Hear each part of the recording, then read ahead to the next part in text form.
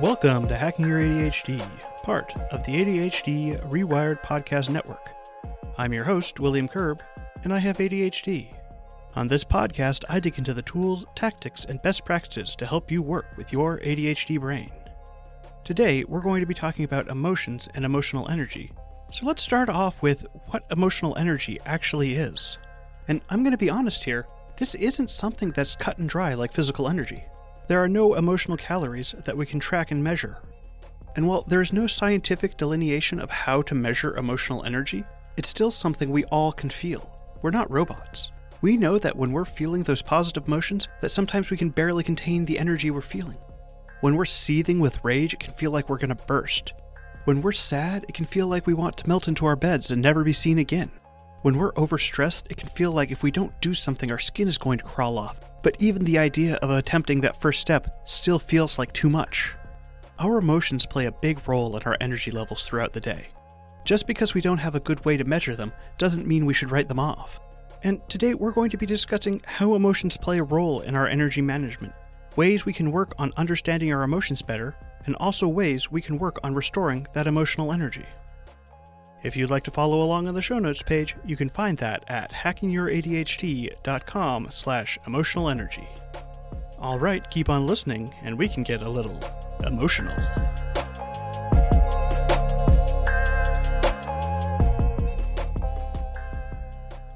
All right, let's start off our discussion with how some of our different emotions might affect our energy levels. And it's easy to tell you're working your best when you're feeling that positive emotional energy. We've got these energizing emotions like joy, curiosity, love, anticipation. And we've got draining emotions like fear, sadness, anger, or even envy. You know, the whole idea of keeping up with the Joneses. But it's also a lot more complicated than that. Our emotions aren't simple. For example, let's think about if we're rage cleaning. We're getting a lot done, but we're also going to have some cost to this. We might yell at a spouse because they aren't helping, or we might break some dishes in the sink. There's a cost to using that kind of energy.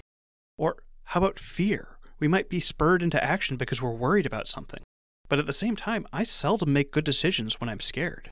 I mean, think of everyone who was hoarding toilet paper at the beginning of the pandemic. They were scared, and they weren't thinking rationally. We can think of these negative emotions as our fight or flight emotions. And when we're in fight or flight, it makes it impossible to think clearly or logically. And even our positive emotions can have a negative impact. I mean, curiosity is a great way to spur yourself into action. But with ADHD, we're curious about almost everything, and so that curious energy often takes us in the wrong direction. Or take anticipation. We're excited for something to happen, and then we can't concentrate on what we need to be doing. So it's important to realize our emotions aren't going to be affecting us the same way every time. And our emotional energy often starts with our physical energy. Think about when you're tired or hungry. You're more likely to be in a sour mood. I mean, we have the term hangry for a reason. And sometimes we don't even realize that's the cause. I'll be in a grumpy mood all afternoon and not realize that it's only because I didn't actually eat lunch, which is a reason I have started scheduling lunch in my calendar so I don't forget. However, at the same time, working on our emotional energy can make it easier for us to do things that build up our physical energy. I'm more likely to eat healthy foods when I'm in a good mood. I'm more likely to exercise when I'm feeling happy. And to be sure here, I'm more likely to feel happy if I'm exercising. Our emotions often strengthen what we are already doing. Basically, what I'm saying is that it's all connected, and you can start wherever is easiest for you. There's no one set starting place for taking control of your emotional energy.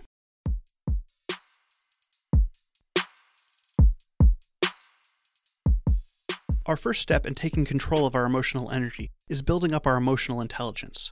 We want to understand how we feel and what's making us feel that way. And emotional intelligence is the ability to recognize and manage your emotions and the emotions of others. Although, in this case, we're going to be focusing just on ourselves for now.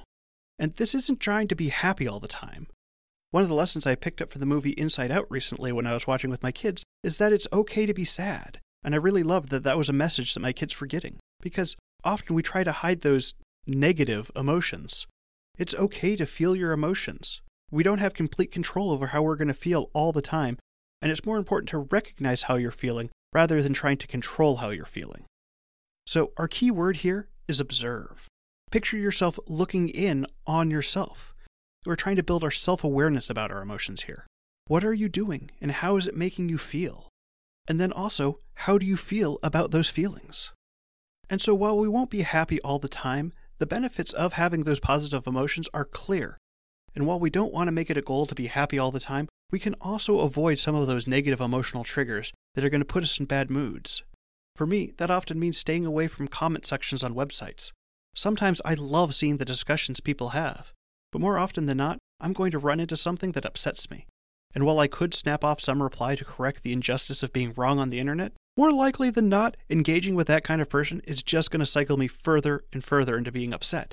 And then I'm not going to be able to get any work done. And it'll take some work to get me out of that state. And an important point here is that we're also not just avoiding difficult topics. We're simply reframing this to be on our schedule. Maybe we have to have a difficult conversation.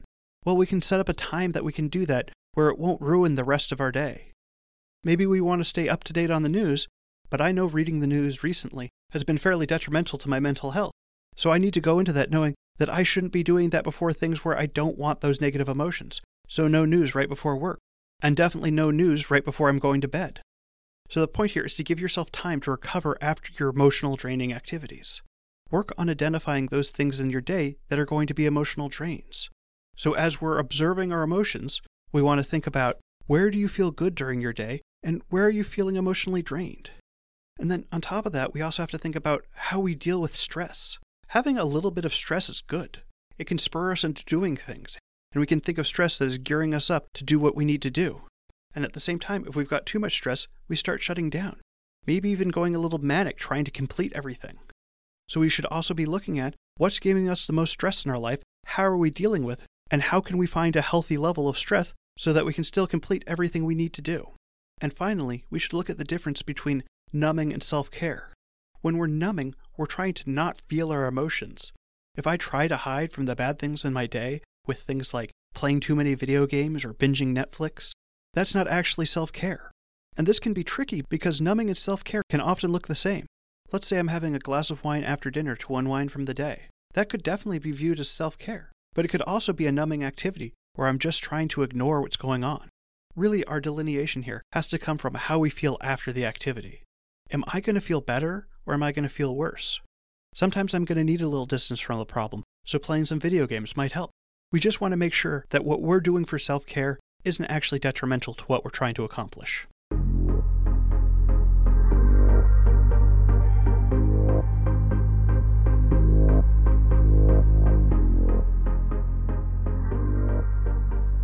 Alright, let's start taking a look at what we can do to build back up our emotional energy. One of the easiest things we can do is just taking slow, deep breaths. Exhaling slowly for 5 or 6 seconds induces relaxation and recovery and turns off that flight or fight response. So just breathe in through your nose, into your belly, hold it, and then slowly let it out. And this isn't just some mumbo-jumbo, there's science behind this. When we slow down our breathing, we're affecting our parasympathetic nervous system. And as our body relaxes doing these deep breaths, our mind follows. And we can get the same effect from doing things like exercise.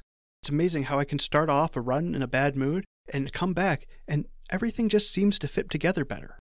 Another idea for improving our emotional energy is just practicing gratitude.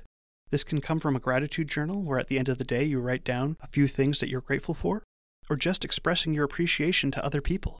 It can be a handwritten note, an email, a call, a conversation. Just letting other people know that you appreciate them makes you feel better. And the more detailed and specific here, the better you are. And for those of you that have trouble figuring out the things you're grateful for, just think about the fact that you're listening to this podcast now. There are so many things that you can be grateful for just within that range. You can be grateful for the technology that's allowing you to do that. You can be grateful for your internet connection. And we can go down those gratitude rabbit holes deeper and deeper. Because if I think about how I got this water bottle on my desk, there are just so many levels.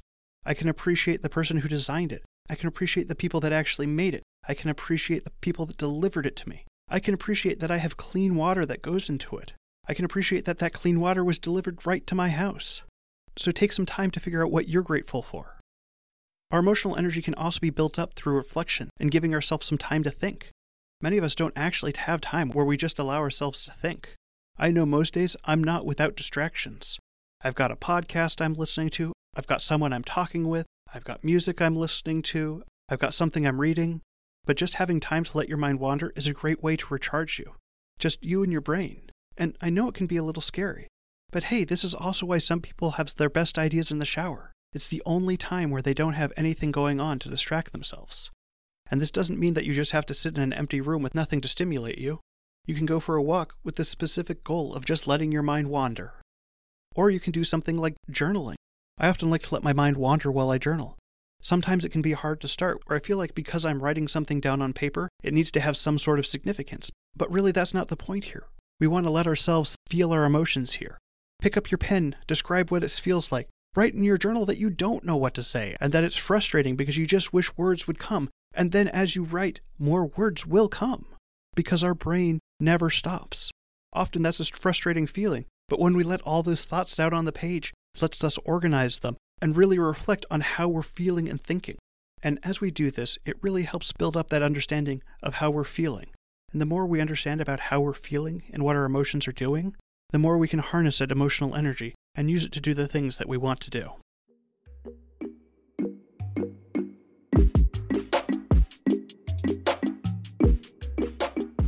Thanks for sticking with me all the way to the end. Before you go, though, let's do a quick rundown of today's top tips. 1. Our emotions play a big role in our energy management throughout the day. But emotions are complicated. While we can derive energy from both positive and negative emotions, we're better off using the energy from our positive emotions. The energy we draw off of emotions like fear or anger often comes with a price. 2. We want to build our emotional intelligence by trying to observe ourselves. Check in with yourself throughout the day and ask, what am I doing? And how is that making you feel? You can also go beyond that by asking how you feel about the emotions you're feeling. 3. When scheduling your day, make sure you're giving yourself time to recover after emotionally draining activities. 4. If you need a quick fix to calm yourself down, try taking deep belly breaths. Deep breathing creates a physiological response that encourages your body to relax. As your body relaxes, your mind will follow. 5. Give yourself some time to let yourself think. With ADHD, we spend a lot of our day going from one distraction to the next. But when we let ourselves have the goal of just letting our minds wander, it can help us explore how we're feeling and recharge our emotional batteries. That's it. Thanks for listening. I'd love to hear what you thought of this episode. You can reach me on Facebook, Instagram, and Twitter at HackingYourADHD. Or you can connect with me over at hackingYourADHD.com/contact. You can find the show notes page for this episode at hackingYourADHD.com/emotionalenergy. If you're this far into the end of the show, you might also be interested in the other podcasts on the ADHD Rewired Podcast Network. For in-depth interviews with fellow ADHDers and ADHD experts, check out ADHD Rewired with Eric Tivers. If you're a parent with ADHD or have a child with ADHD, definitely check out Brendan Mahan's show, ADHD Essentials. I also do a live Q&A with Eric and Brendan every second Tuesday of the month at 10:30 a.m. Pacific. If you'd like to register for the next one, just go to ADHDrewired.com/events. And now for your moment of dad. Why can't you hear a pterodactyl go to the bathroom? Because the P is silent.